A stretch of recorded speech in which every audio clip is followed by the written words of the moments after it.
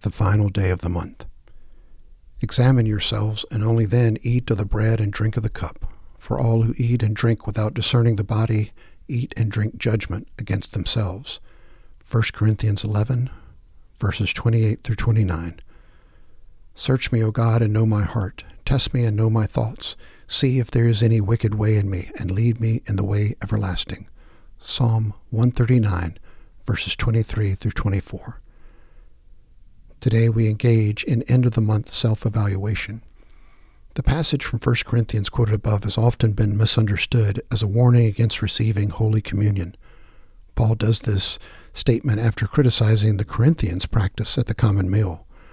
But his concern is that their malpractice reflected a failure to understand what it is to be a community of faith in which each one cares for and about all the others.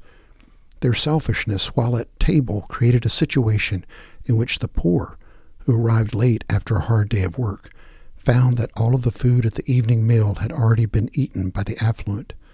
Paul asserted that this betrayed the fact that the congregation at Corinth did not discern what it means to be the body of Christ.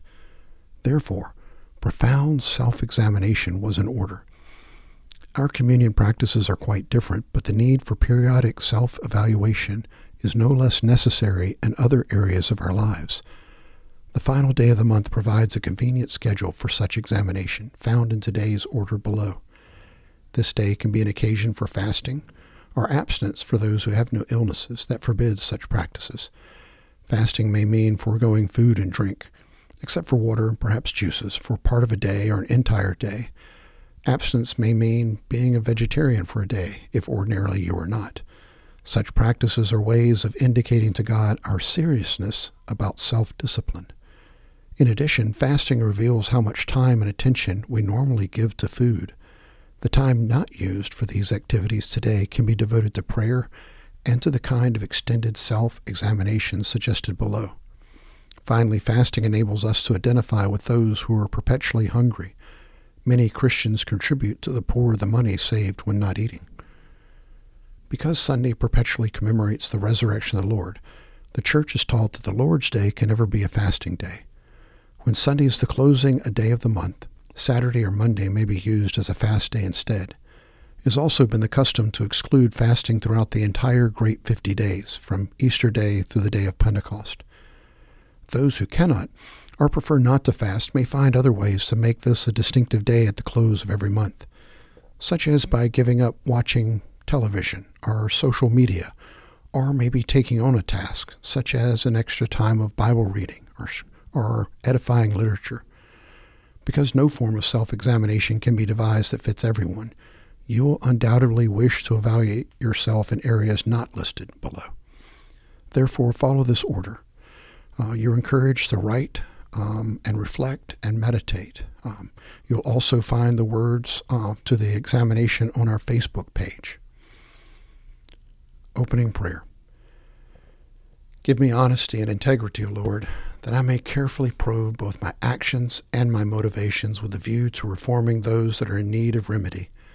Help me to put aside self-deception and defensiveness, and to acknowledge that I am indeed a sinner, yet one who knows the power of grace and covets the joy of transformation. Search me and know my heart, and lead me in the way everlasting, through Christ who died for our sins and rose for our justification. Amen. Psalm 150. Hallelujah! Praise God in his holy house of worship. Praise him under the open skies. Praise him for his acts of power. Praise him for his magnificent greatness. Praise with a blast on the trumpet. Praise by strumming soft strings. Praise him with castanets and dance. Praise him with banjo and flute.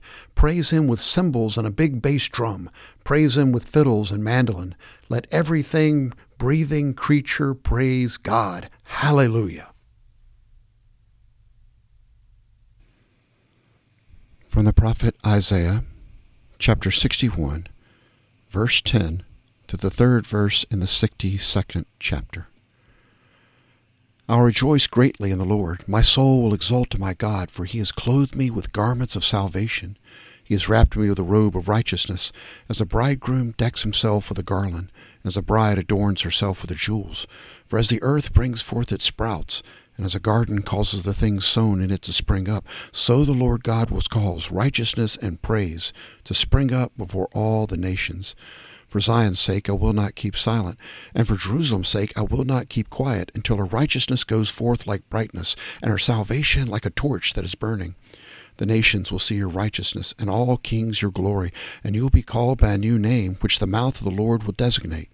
You will also be a crown of beauty in the hand of the Lord, and a royal diadem in the hand of your God. From the letter to the Galatians, chapter 4, verses 4 through 7. But when the fullness of the time came, God sent forth his Son, born of a woman, born under the law, so that he might redeem those who were under the law, that we might receive the adoption as sons. Because you are sons, God has sent forth the Spirit of his Son into our hearts, crying, Abba, Father. Therefore you are no longer a slave, but a son, and if a son, then an heir through God. From the Gospel according to Luke, chapter 2, verse 22 through 40. And when the days for their purification, according to the law of Moses, were completed, they brought him up to Jerusalem to present him to the Lord. As it is written in the law of the Lord, every firstborn male that opens the womb shall be called holy to the Lord, and to offer a sacrifice according to what was said in the law of the Lord, a pair of turtle doves or 2 young pigeons. And there was a man in Jerusalem whose name was Simeon, and this man was righteous and devout, looking for the consolation of Israel, and the Holy Spirit was upon him. And it had been revealed to him by the Holy Spirit that he would not see death before he had seen the Lord's Christ. And he came in the Spirit into the temple, and when the parents brought in the child Jesus to carry out for him the custom of the law, then he took him into his arms and blessed God and said, Now, Lord, you are releasing your bondservant to depart in peace according to your word. For my eyes have seen your salvation, which you have prepared in the presence of all people, a light of revelation to the Gentiles, and the glory of your people Israel. And his father and mother were amazed at the things which were being said about him. And Simeon blessed them and said to Mary his mother, Behold, this child is appointed for the fall and rise of many in Israel, for a sign to be opposed, and a sword will pierce even your own soul, to the end that thoughts from many hearts may be revealed. And there was a prophetess, Anna, the daughter of Phanuel, of the tribe of Asher. She was advanced in years, and had lived with her husband 7 years after her marriage, and then as a widow to the age of 84. She never left the temple, serving night and day with fastings and prayer. At that very moment she came up and began giving thanks to God, and continued to speak of him to all those who were looking for the redemption of Jerusalem. When they had performed everything according to the law of the Lord, they returned to Galilee, to their own city of Nazareth. The child continued to grow and become strong, increasing in wisdom, and the grace of God was upon him. These are the readings of the words of God for the people of God. Thanks be to God.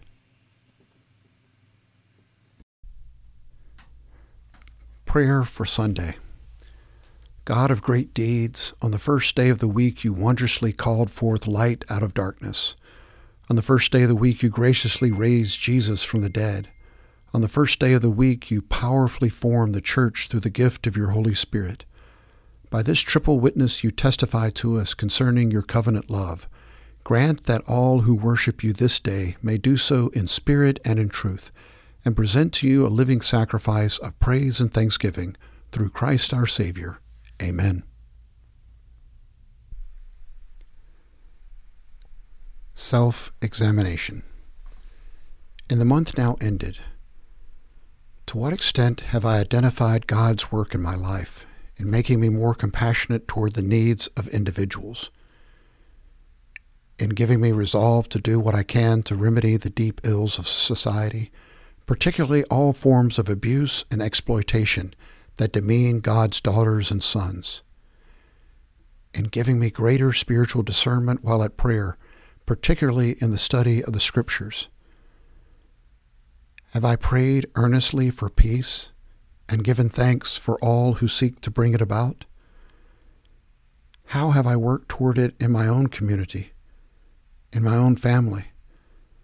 To what extent have I worked to preserve and protect the physical world around me by conserving its resources and refraining from those practices which upset its delicate balances of life?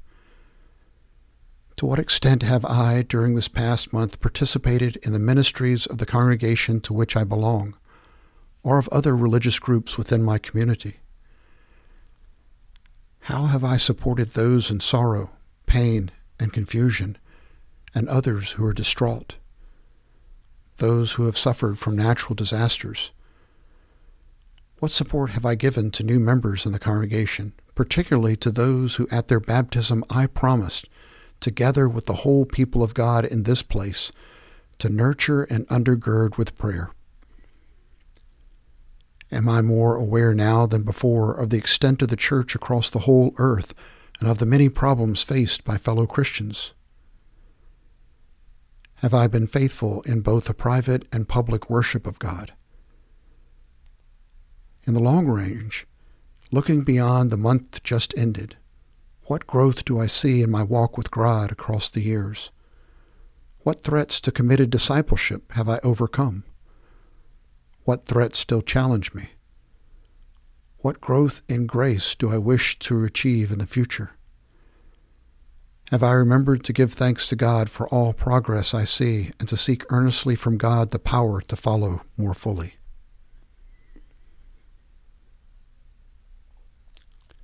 Prayer for the close of self-examination. O God, mercifully forgive the wrong I've done and the good I've neglected to do. But let not your forgiveness be used by me as an excuse to continue in my old ways. Rather, let your kindness alter what I am and do. Restore in me the image of yourself with which you endowed me at creation. Lord, have mercy upon me, a sinner. Christ, have mercy upon me, a penitent. Lord, have mercy upon me, and make me whole. Amen. A Prayer for the Season of Christmas by Adam of St. Victor, a former monk of the Abbey of St. Victor in Paris. What is this jewel that is so precious? I can see that it has been quarried not by mortals, but by God. It is you, dear Jesus. You have dug from the rocks of heaven itself to be offered to me as a gift beyond price. You shine in the darkness. Every color of the rainbow can be seen within you. The whole earth is bathed in your light. Infant Jesus, by being born as one of us, you have taken upon yourself the pain of death. But such a jewel can never be destroyed. You are immortal, and by your defying your own death, you shall deliver me from death. Amen.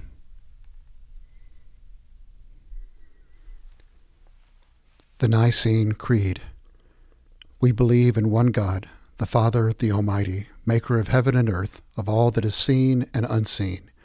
We believe in one Lord, Jesus Christ, the only Son of God, eternally begotten of the Father, God from God, light from light, true God from true God, begotten, not made, of one being with the Father. Through him all things were made.